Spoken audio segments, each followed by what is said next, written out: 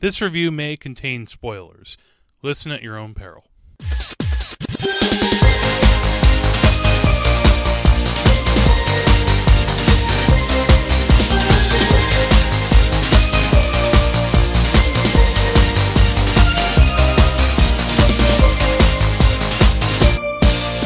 Perfect Blue by Satoshi Kon.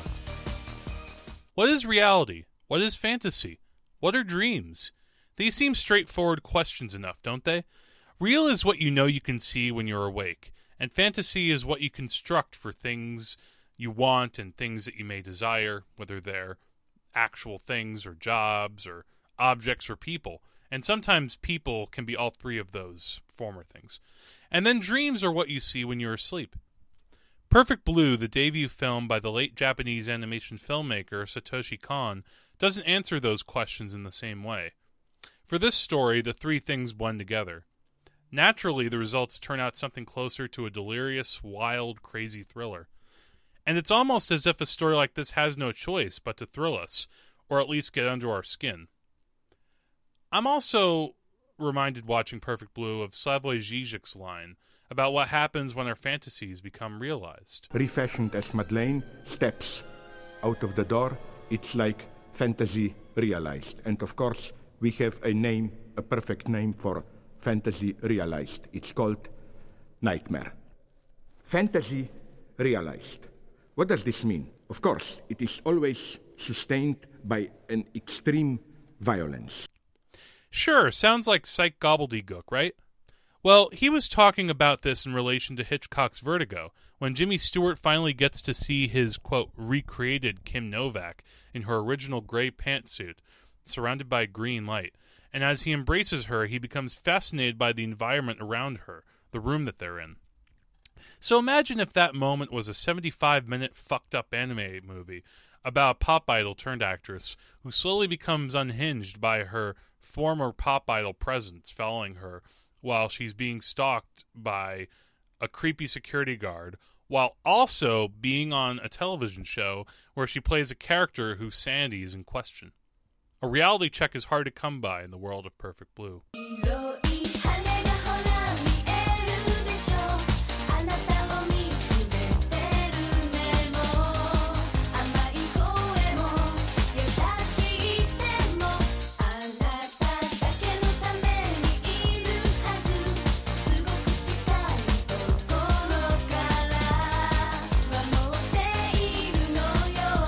The opening images of the movie give us an indication of what we are about to see, and it's done in a clever way.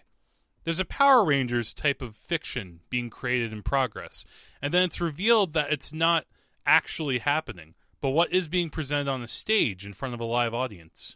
This is the only time that the show is shown to us, but it's enough to get the point across, which became clear to me upon the repeated viewings of the film. People will accept the fictions that are created for them, and it all comes down to the context.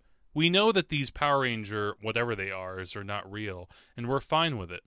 And we as human beings know, logically speaking, there's no earthly way these guys will suddenly come after us or haunt us in our dreams, or especially in our waking state. They're in the frame of the presentation that's set up for us, and this extends to the pop idol act of Cham, which features the main character of the story, Mima Kirigo. Mima Kirigo, as we learn relatively quickly in this film, it only has so much time, by the way, it's an 81-minute movie with credits, that she has been in the pop group Cham for 2.5 years. But of course, a pop group when you're a teenager seems like a lifetime, and she is now striking it out on her own as an actress. Or, as one of her fellow Cham mates puts it to the gathered audience at the start, she has graduated from Cham. There may be a key question to ask about this decision for American audiences. Why not simply be an actress and a pop idol? How many people can you think of who have done both? Madonna, Diana Ross, Beyonce, and to a more specific example, as Cham is closer to being like a well-oiled, choreographed machine is like Disney, Selena Gomez.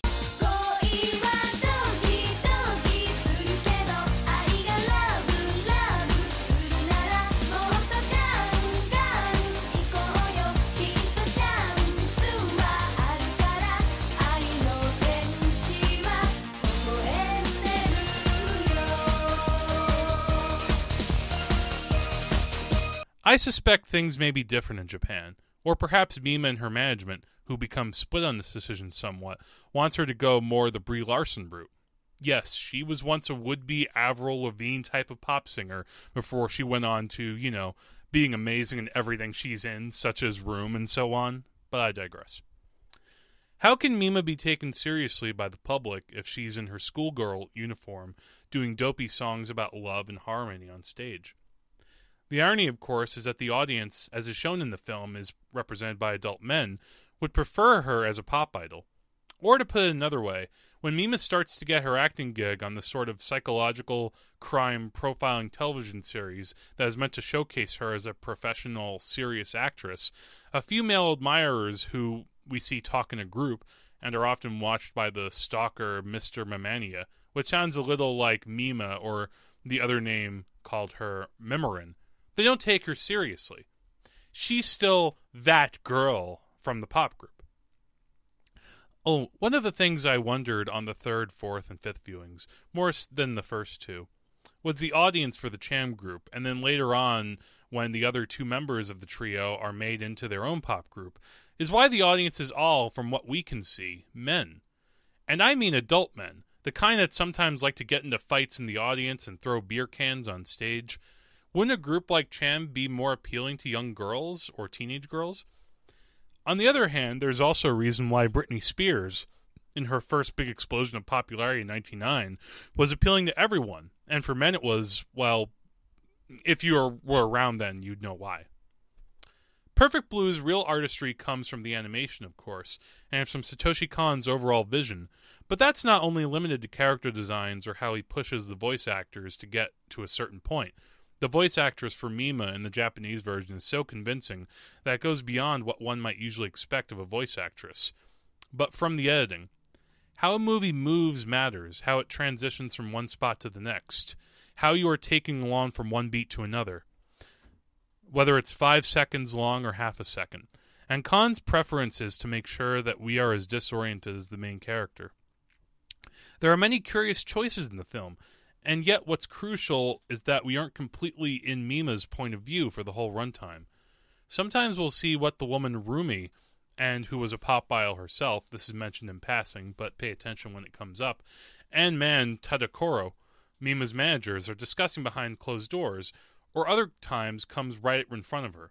And then it will sometimes cut to what is going on with Mr. Romania stalking Mima while making sure that Mima's blog is up to date with facts and information that are not as they are happening, or even more disturbing, with details that shouldn't be listed there as being so accurate as, hey, what's going on here?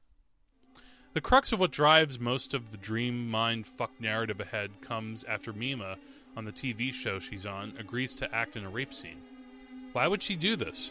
Well, she explains in her naive way, despite Rumi's objections, that this will help her be taken more seriously.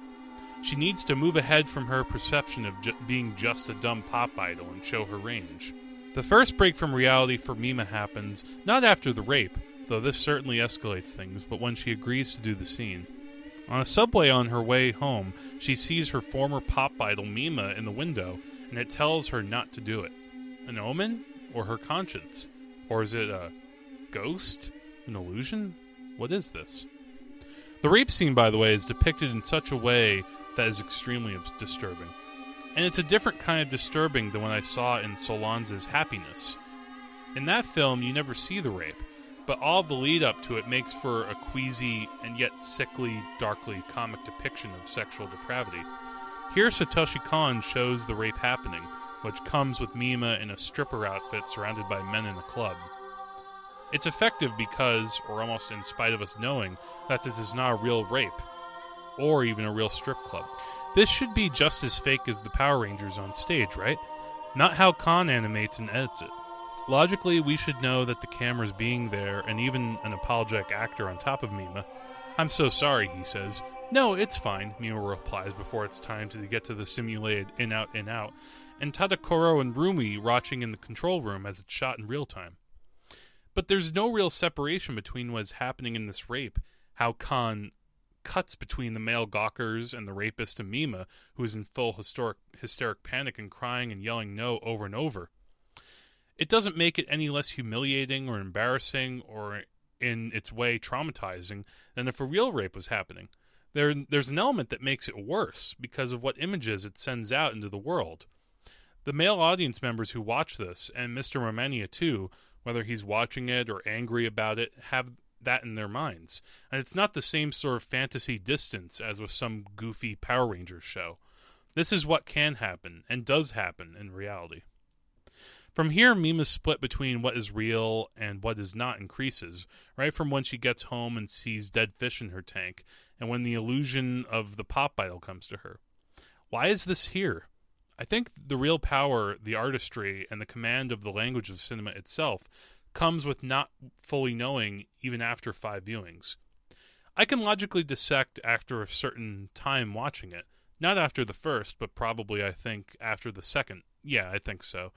That some scenes are dreams, and because of the show that Mima is acting in, where she's playing a character who becomes split off from reality, with expert psychologists, detectives in suits explaining things like, in a movie. For the life of me, I can't explain why she has this little Mima following her around and appearing to her, and that she ends up chasing down or seeing pass her by in a car or in a mirror. Logic doesn't work in this case. And again, much of this comes down to editing. How quick and sharp Khan throws us from one scene to the next, and uses the media of television to make us feel as distorted as Mima. Her real self, quote unquote, knows she doesn't want to be a pop idol anymore. What about her audience? Have they let go yet? Not really for a moment. And the danger of the story comes in people, whether it's Mr. Mamania or a certain someone else committing acts of murder on the people who put her into a rape or in a subjectively shot photo shoot due to her. And yes, I'll spoil it. It's revealed at the end as Rumi, who has been committing these murders, also left to her own fucked up devices as an ex-pop idol who has gone crazy and with multiple personalities. I should note that the ending packed us a wallop. Not for the, I wasn't expecting that twist part, but because it connects thematically so strongly and emotionally with the rest of the story. What if you never got that chance to fulfill your dreams and project onto someone else? It may not be entirely the most original reveal of a mystery, that it's the manager, but hey, if you weren't expecting it and it shocks your system and continues to creep you out, job well done, right? Perfect Blue wasn't made for a terrible lot of money, and it can be seen in a handful of shots where the animation for some of the minor characters doesn't have a lot of work. But what Khan focuses on as a filmmaker is creating a fragmented sense of reality and fantasy to where you can't know which is which. And onto this, the element of the newfangled thing in 1997 called the World Wide Web. Oh goodness, how does anyone expect to use this? What do we look like, Al Gore? And how the fake blog creates this, quote, other reality that Mima is living day to day. And you can feel completely, joyously lost in how it moves between space and time. After 5 viewings, there are parts of the film that aren't surprising, and those are certain story reveals and character developments. What remains surprising, and I'm sure would be so if I were to watch it a 6th, 7th, 10th time, is this wonder over how seamlessly the transitions occur. How, like in a dream or a nightmare or a state of fictional distortion, that trying to make sense of things only makes things more confusing. Giving into the fantasy can be exciting, for a moment, until it becomes crushing and devastating, and you end up in a too tight schoolgirl outfit wanting to preserve how things once were. Some odds and ends. Number 1. The film's American rights are currently owned by director Darren Aronofsky. He did this so that he could specifically copy 2 shots of Mima freaking out in the bathtub, curled over and screaming bastards into the water, following more lies on her not written by her blog, for Requiem for a Dream from 2000. If you can spot them, you can see why they were done. And later Aronofsky would use elements of this story in Black Swan, by the way. Number 2. There's a darkly funny reference to the film The Accused, when Mima's manager brings up the sort of artistic respectability that comes with playing in a rape scene. Quote, like Jodie what's-her-name. But there's another subtler Jodie Foster reference to Silence of the Lambs in the movie, during the first time that the characters in the psych criminal mystery show discuss a killer who skins his victims for sexual satisfaction. Something about Jodie Foster in this movie. ... Number 3. I felt a logic versus emotional split about something with this movie in my later viewings, and I think it comes down to via the Mr. Romania character. How often in movies with a psycho stalker is the psycho stalker an ugly freak of nature? This character is drawn to have eyes that are far apart, like a fish. Connection to Mima's fish, I now wonder. But is this a cheap shot? Is it easier to get us to feel creeped out by an ugly man than if he was handsome or charming? A given, I know. And yet emotionally it fits the narrative. Outside of Mima, many of the characters are designed to be ugly, or at best more realistically drawn than what you may be used to seeing if you are all just seeing Studio Ghibli films. It's gnarly and nasty, and yet it also fits with how Rumi is drawn too, another character with eyes far apart, and a direct stylistic choice that adds to the creepiness. And 4, there are certain moments when Kan's filmmaking goes past what is expected, or what is usual in Japanese animation in general. I mean this in the sense of what I've seen in both more fantasy-driven stories and more realistic ones, and Ghibli films, to bring them up again, run the gamut from one end to the other. What's fascinating is that Perfect Blue, which started as a book, was meant to be a live-action series adaptation, but following an earthquake in 1995, was tasked to Kan, who hadn't directed before, as an animation project instead. But he treats it as straightforwardly as he can, which also means employing a lot of camera work. Yes, let's call it camera work. It moves in such a way that a director of photography credit is appropriate, that keeps the characters grounded in such a reality that then the nightmares and fantasy and dreamscapes of the surreal narrative can spring forth, if that makes sense. In other words, Perfect Blue is a sensational film that does what many thrillers, Hitchcock most of all, prop themselves up to be. It won't let you go until the final frame. So that was Satoshi Kon's Perfect Blue. If you want to check it out, it's available on DVD.